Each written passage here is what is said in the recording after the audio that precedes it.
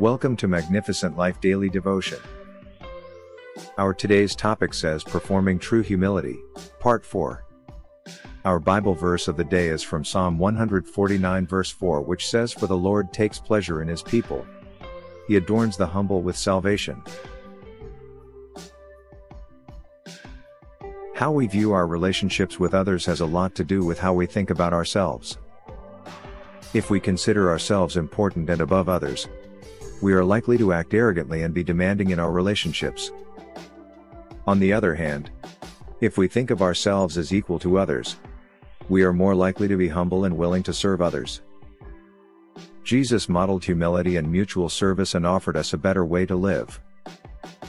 He shows that when we serve others, we show them that we care about them and want to help them. This builds trust and intimacy in relationships. When we are humble, we recognize our weaknesses and limitations. We also see the worth of others, even those who are different from us. This leads us to serve others willingly, without expecting anything in return. Remember, iron that sharpens each other. Recognize the weakness and worthiness of each other.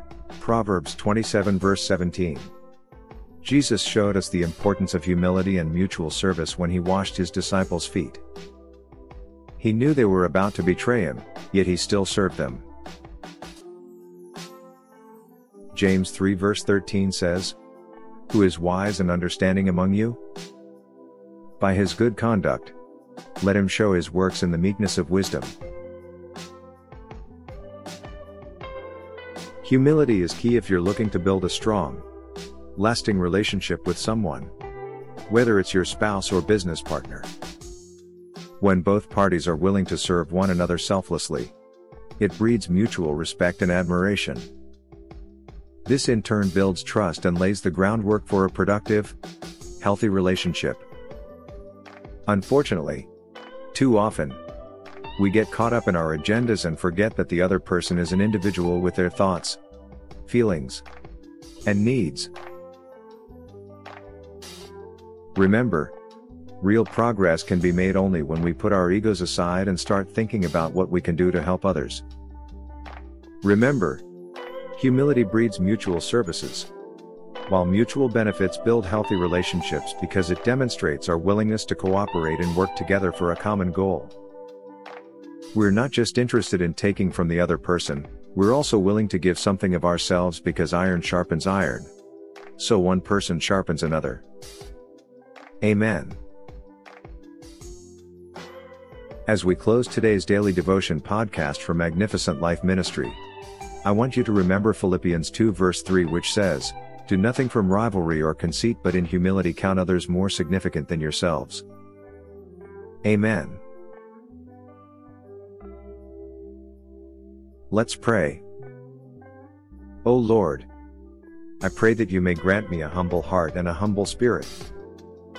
I pray you grant me the courage to do what is right wherever I go.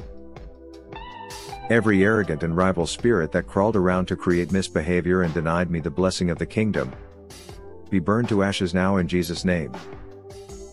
Amen. Thank you for listening to today's daily devotion from Magnificent Life Ministries.